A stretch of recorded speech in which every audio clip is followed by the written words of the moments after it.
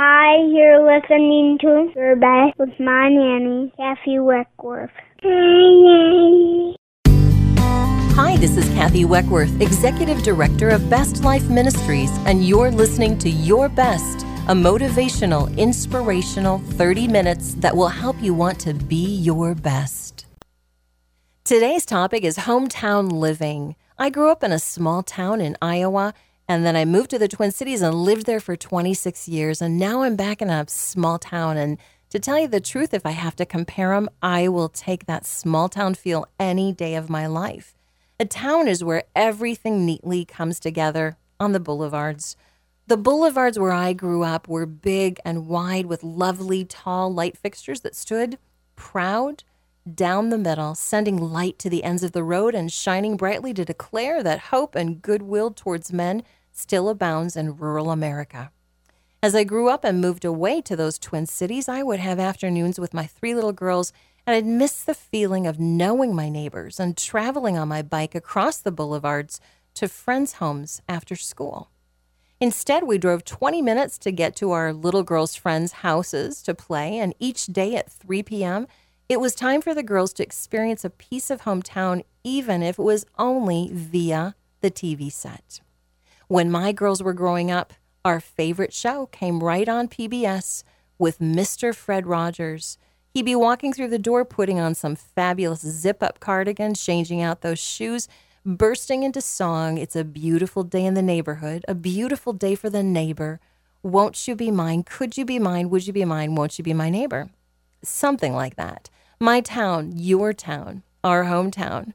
It always seems to boil down to the people we know, the people next door, the day in and day out adventures of our hometown neighbors.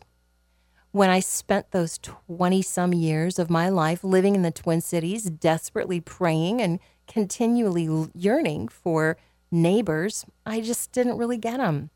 I had people living next to me, but in the hustle and bustle of city life where people race from one thing to the next, it really meant people didn't have time for one another.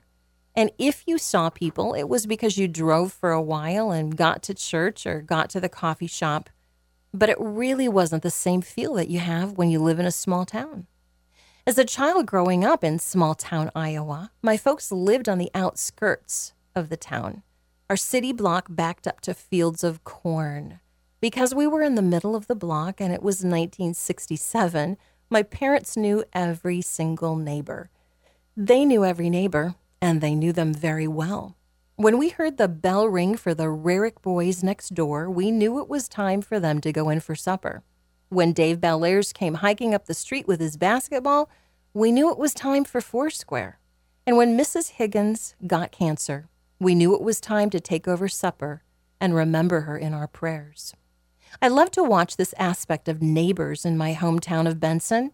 I recently listened to Farmer Dean reciting how he knew this person and that one and how their parents moved away and this son took over the farming and this neighbor grew up and married a doctor.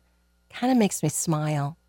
Yesterday, I listened to how Grandpa Bud chatted with strangers who lived down the road, all the while telling them about their homes before they lived there, who had lived there, how long they lived there, and what happened to them. He knew his neighbors. He knows his neighbors. He remembered them from days long ago. Well, he's 90, so he's had a lot of neighbors. There's something so irreplaceable about small town and neighborhoods, something unattainable in city life that can't compare to hometown USA. That's where I live now. That's where I experience love and laughter, loyalty and lessons. That's where people mean just a little bit more. And joining me in the studio today throughout my entire show are people from my hometown, people that are my neighbors, people that I think are great. To start things out with, here's the owner and editor, Reed Anfinson from our Benson paper, the Swift County Monitor. For the past 8 years, I've been proud to have my own column in our paper called Then and Now, and I've been thrilled to work with my friend, such an incredibly gifted man, Reed Anfinson. And I just have one question for you, Reed, today.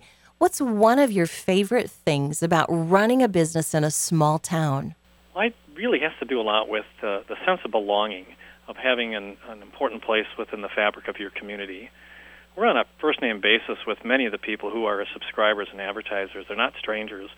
In the bigger cities, you don't have that personal contact to the same degree. We get immediate feedback from people who read the newspaper when it comes out, and sometimes they like it and sometimes they don't, but we learn either way from what they have to tell us. And we provide an essential service, keeping the community well informed on their local elected officials and what their government's up to. But newspapers, and this part I really like, we get to connect the community with the stories we write about people and their lives. And by printing those stories, we build kind of a shared community through shared stories. And that shared sense of community is what really brings people together to work towards common goals. And once in a while, we're also a little bit of a prod in the community to get people to move ahead with things that we think we need to face and need to get done. Thanks so much for popping in on the show today. That was Reed Anfinson from the Swift County Monitor right here in Benson, Minnesota. I love this quote and think it's so true. The nice thing about living in a small town is that when you don't know what you're doing, someone else does. Today in the studio with me, I have a fabulous friend who's an incredible hometown musician here from Benson, and it's Matt Hogestun, and he is a graduate student in the School of Music at Baylor University right in Waco, Texas. Matt, I'm so glad you're here. It's good to be here. Oh, fun. So listeners, Matt came out and just blew the roof off of my little church in the Grove on Christmas Eve at 11 p.m. He was so fabulous singing Holy Night, and Do You Hear What I Hear? So everybody's still talking about it, and I thought, wow, well, he's home. We're going to get him here into the studio. So Matt, you're just an incredible vocalist and musician. Did you always want to go into a career with music? And if so, when did you start feeling that calling? That's always a really complicated question, but I think it all kind of started when I was really little. I think when I was 4 years old, I heard a recording of Verdi's Aida over the Met broadcast, and I thought it was the most beautiful thing I'd ever heard, and this is opera that I'm talking about. And also being around music at Our Redeemer's Lutheran Church here in Benson when I was growing up is kind of also what, really helped encourage me along the way. I kind of originally wanted to go into the Navy or into the Merchant Marine or something like that. But when my lungs collapsed, I really couldn't do that anymore. Wow. And so I decided to kind of get back into music, since it's something I'd done for a really long time. And, it worked out because of a lot of different things, but mainly, the provision of the Lord was really something that I can point to throughout everything that happened that brought me to the place I am today. And I love collaborating, so music was an obvious choice in addition to that. So that's so great. So tell me about lungs collapsing. Well, when I was a sophomore in high school, that's when that happened. Okay. It was a very, very scary thing because I could have died from it. Wow. And so basically what happened was, there was a part of the lung that formed a hole, and then the lung collapsed within the pleural cavity, which then put pressure on the heart, which can cause heart attack, things like that. But I got it all fixed, and it healed a little bit, and then it happened again, second time, which was kind of the last nail in the coffin, I think, for, doing things like joining the military or, that, because that stuff disqualifies you. And I do notice it sometimes, like when I sing or when I exercise, and I have a lasting condition called pleurisy, which causes pain when I breathe sometimes. Okay. It's not continuous, so it doesn't usually affect what I do. But a little bit of a challenge for a musician, obviously. Yeah, especially one that has to use breath as much as we do. Sure. So you have a different style of music, Matt, that you perform, which I love. Tell us a little bit about that and why you chose that versus just the regular everyday pop style. For sure. I originally chose classical singing and that training specifically because it was the most practice at the university level. So you go to a university and the thing that you're going to find is classical training. You're not going to find pop training as widely, from university to university. And the classical training is also highly considered the most efficient style of singing, which basically also makes it the most healthy. We sing without amplification, which means that sometimes it's a large space, sometimes it's a small space, and often it's with instruments or even full orchestra sometimes. So that technique is required to be able to pierce through that orchestral sound. And that's just super exciting to me, you know, to do, because we're not using microphones. We're not using any sort of sound altering device. It's just the voice. Sure. And I mean, that's amazing, because when you think about it, singers are often referred to by people in the music community as athletes. Right. Because we're doing Olympic feats with our voices. You are. And so that's kind of like part of the draw of it. It's just super exciting to get the chance to practice this art form that goes back into, you know, early music history, specifically in church history. And it's, you know, progressed from that to what it currently is today, which is not only new commissions of new operas or new song material, but it's also the preservation of what we've had for hundreds and hundreds of years. Sure. And I loved it because when you were at the church in the Grove on Christmas Eve, of course, you didn't use a microphone and you filled the church with your voice. And I love that because I thought, you know, think about way back then, they'd have 100 people in that little building. And you and I know that, you know, sound is absorbed in bodies. So I always imagine, wow, they had to have, you know, the ability that you do to project their voices to be able to hear, you know, all the way to the back of the church. So that's so neat to me. Yeah, it's not something that, you know, a popular singer can do as easily. It's not out of the realm of possibility. But, you know, without training in that non-amplified singing, Right. It's very difficult to make that much sound or to make that volume of sound. It's also more about resonance, so it's difficult to reach that level of resonance without that classical training that you can get at university. Sure. Did it take you a while to be able to establish that ability? I'm still working on it. Are you? It's not a process that's ever really done.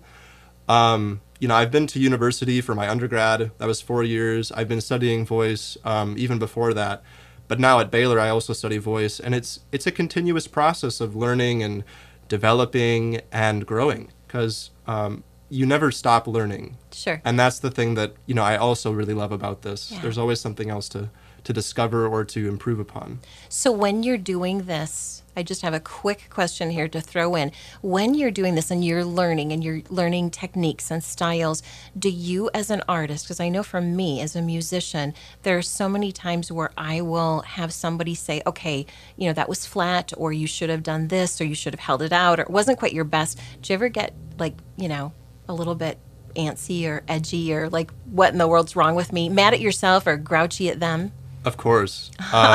You know, that's something that everybody deals with, whether it's popular music, classical music, jazz music.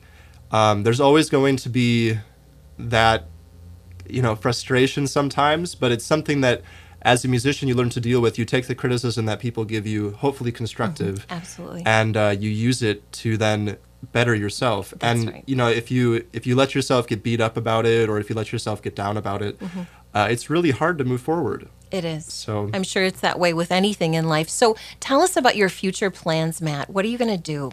well, currently I'm working on finishing my master's degree in vocal performance, and I'd like to, after that, start working. But I'm also planning to continue studying conducting, as I'm also an orchestral conductor. And I'd like to continue studying that along with voice and remain in Waco for a little while. But I'm really excited to start working on projects outside of a degree. You know, in academia, that'd be awesome too. But, you know, going for the doctorate right now, they call it a DMA, is not something I'm really interested in doing at this point. I really want to, you know, start working outside of a degree plan and in the real world, so to speak. Okay. So Exciting. I love it. So you have a huge calling for missions on top of all of this great musical ability. Tell us a little bit about the organization that you work with, where you travel, and what you do to help others. great. Well, the biggest organization that I work with is called Baylor Music Mission. Okay. And it's based out of Baylor University. It's a program that goes every single year to a different place in the world. This last year, they went to El Salvador. The year before that, they went to Malaysia. And again, this year, we're going to Malaysia. And I didn't go to El Salvador, but I've been to Malaysia. And this will be the second time I've been this summer. And basically, what we do is we go as a group. It's a team made up of graduate students, undergrads, and professors. Some people from the community also join in if they have qualifications to teach. But we teach practical skills to the locals so that they can more effectively lead worship in church and in their communities, and in different aspects of those things, such as song planning, worship leading, preaching even, Okay. To that extent. So are they able to have translators? Do you have, I don't know if they speak English. You know, when I went to Poland for missions, a lot of them spoke English, you know, very broken. Do they speak English there? Do you have people It that really help? depends on where we are. Okay. You know, if you're in a bigger city, like, you know, one of the bigger cities there is Sandakan. It's on the southern part of the island of Borneo. Okay. They are very, you know, versed in English most of the time. And there we work with not only Malaysians, but Chinese and Filipino as well.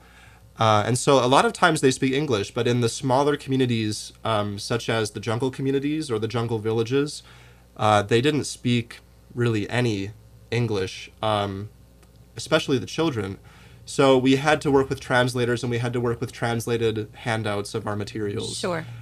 We did a lot of hand signals too, and Okay. like not sign language, but you know, trying to express what we wanted or what they should do based on our body language. Okay. So a lot of like do as I do, Yeah. sort yeah, of thing. Yeah. So. Isn't it neat though how music transcends language? You know, that once you're singing and getting into that, people just, it doesn't matter if they understand the words, it's just such a beautiful ability. Completely, and especially for the people that don't understand it, or even if they do, because what we do is we use music in their language. So we use their own cultural music, which means sometimes we'll take recording devices and we'll record them singing, you know, folk songs, or we'll Okay. record them singing their own worship music, and then we'll take it back to the United States and notate it, Okay. and then bring it back to them in Wow. notation form. Wow, neat. Because one of the things that we teach them is how to read notation and how to Okay. read music. Okay.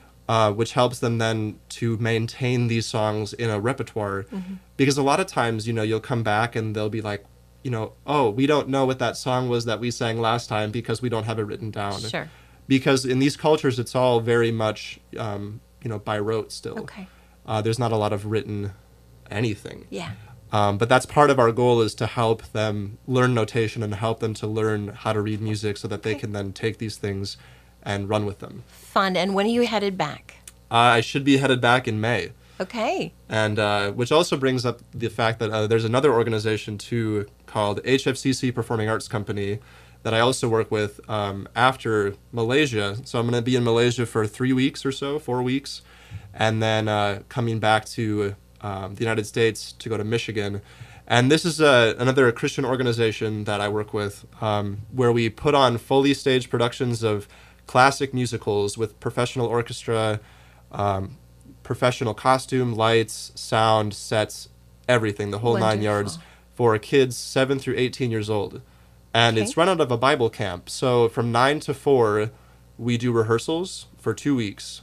And then before 9 and after 4, we teach them about Jesus Okay. at this camp. Neat. So it's another great opportunity for these For kids outreach. to learn about the Sure. gospel, just like we're teaching the gospel through music and other things such as theology and, you know, planning and logistics in Malaysia. It's the same sort of thing, just for a different audience. Sounds wonderful. Well, Matt, thank you so much for being in the studio with me today. And listeners, if you're excited to hear Matt's fabulous voice, stay tuned, because we're going to have an incredible piece of music today. And he is going to be back with us in just a few minutes. Zabitak skora, Boże mój, wsio szczęście żyzni prazi Twoj.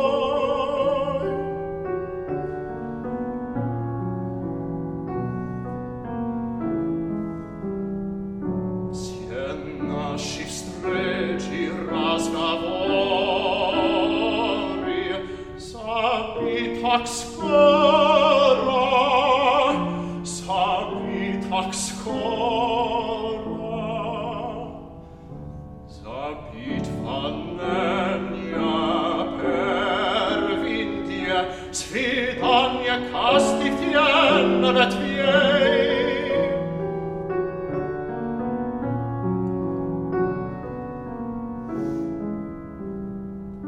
О ченном разговоре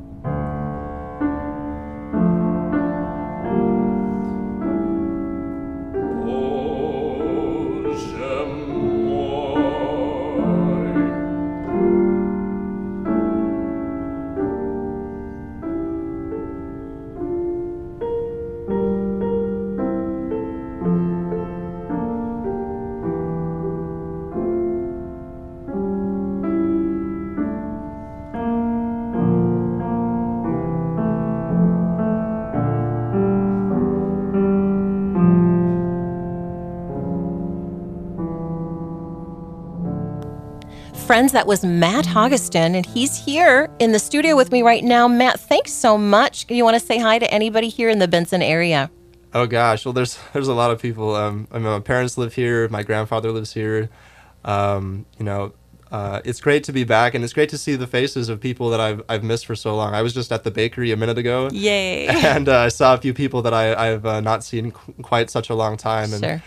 It's great to see them and be back in this very cold place. Exactly. It is. And it feels a lot colder than it really is. Well, thanks so much for being with us today. Oh, thanks for having me. Friends, we'd also like to recognize the fabulous piano accompaniment, and that was brought to you by Mr. Jeffrey Arnold in that song. Small towns, hometowns, in the middle of nowhere towns are my favorites. I remember leaving that small town when I grew up, heading for the cities for college, and wondering what would happen to that wonderful feeling of being known by everyone in a small town. The magic of that feeling was lost when I reached the cities, and I knew no one. I found it hard to know and be known. But when I arrived here in Benson 10 years ago to marry Farmer Dean, well, life changed. Slowly but surely, I began to know again and be known. And here's one thing I know. I feel very privileged to have my producer right here in my hometown, bringing you some fabulous leadership tips. Here's John Jennings. This is John Jennings with Leadership Moments by Jeremiah Palmer. Being versus being right or wrong. I'm sure I picked the wrong line again. That was the thought running through my mind as I entered one of those security line tributaries at the airport. I tend to believe that whatever queue I choose, regardless of venue, seems to take the longest. What struck me as odd about my thought was the assumption that there was a correct lane. Certainly, there was indeed one line that would prove faster. Did faster equate to correct? In life, I'm oft assuming that the choices I make are right or wrong. Some, of course, are worthy of that distinction. There are a multitude more, however, to which we artificially assign certainty or significance. What's the cost? I think it leaves us paralyzed about choices to be made or excessively worried about the choices we do make. Don't get me wrong here, choice is a beautiful thing. Yet, obsessing over some choices takes away our ability to be present, which can inhibit our learning. I also think it relates to this idea of perfection that infects many of us. In my example, did it matter which line I chose? Not really. I had ample time to make the flight. What if the line took longer, was shorter? What reaction might I have? What might I learn about myself? How might I show up with others differently if not fretting about my choice? Sure, the airport example might be trite. yet I think it can be instructive. Where I am agonizing over choices. Which are worthy of the excessive contemplation? Which am I avoiding because I'm not sure which option is right? What's that costing me? What learning am I missing because I don't want to be wrong?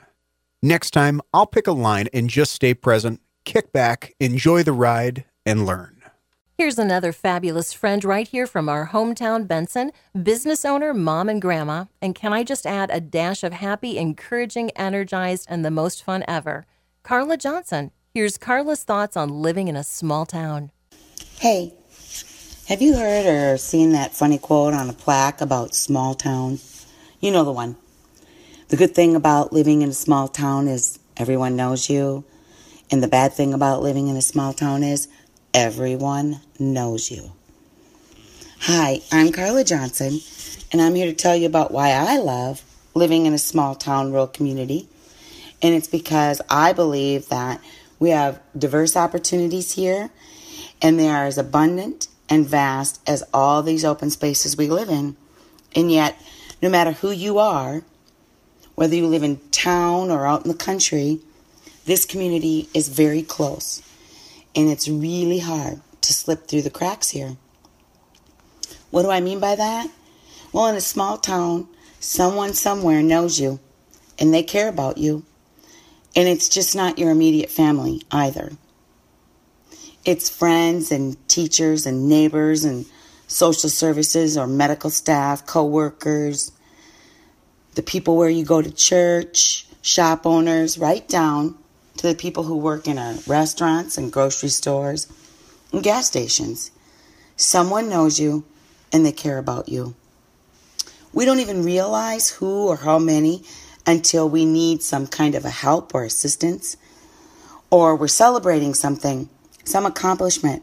There is always someone to do that with us or for us. I see it happening every day here in our small town. I see it in our local newspaper. I hear it on the radio.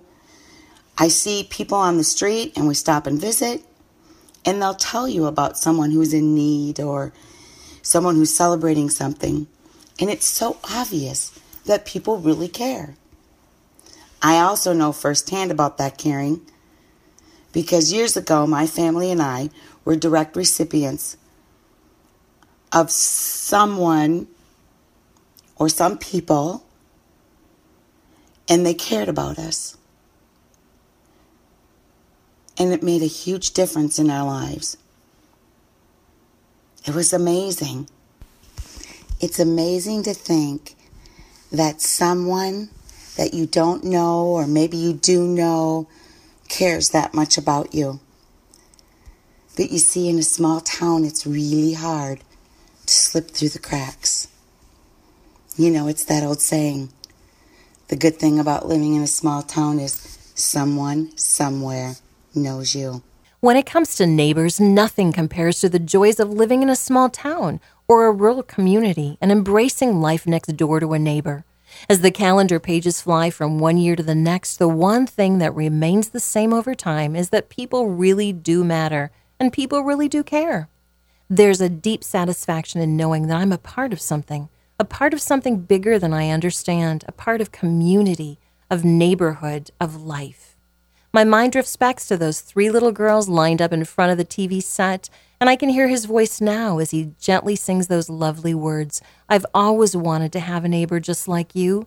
I've always wanted to live in the neighborhood with you. Good old Mr. Rogers. Isn't it time that you take a moment today and look out your window? You know them. They really have just lived life next to you. They're your neighbor, living everyday life, whether it's your town or mine, your city or theirs. Would you be mine? Could you be mine? Won't you be my neighbor? Hometown USA, that's where I live. Let me pray with you today. Dear Jesus, help us to be kind to our neighbors. Help us to enjoy where we live. Help us to embrace all that you have to offer us, whether it's a little town or a big city. Thank you for orchestrating our lives and allowing us the chance to live and breathe. We give you the glory in Jesus' name. Amen. If you missed last week's show, you can listen to the podcast on iTunes at Kathy Weckworth, Your Best.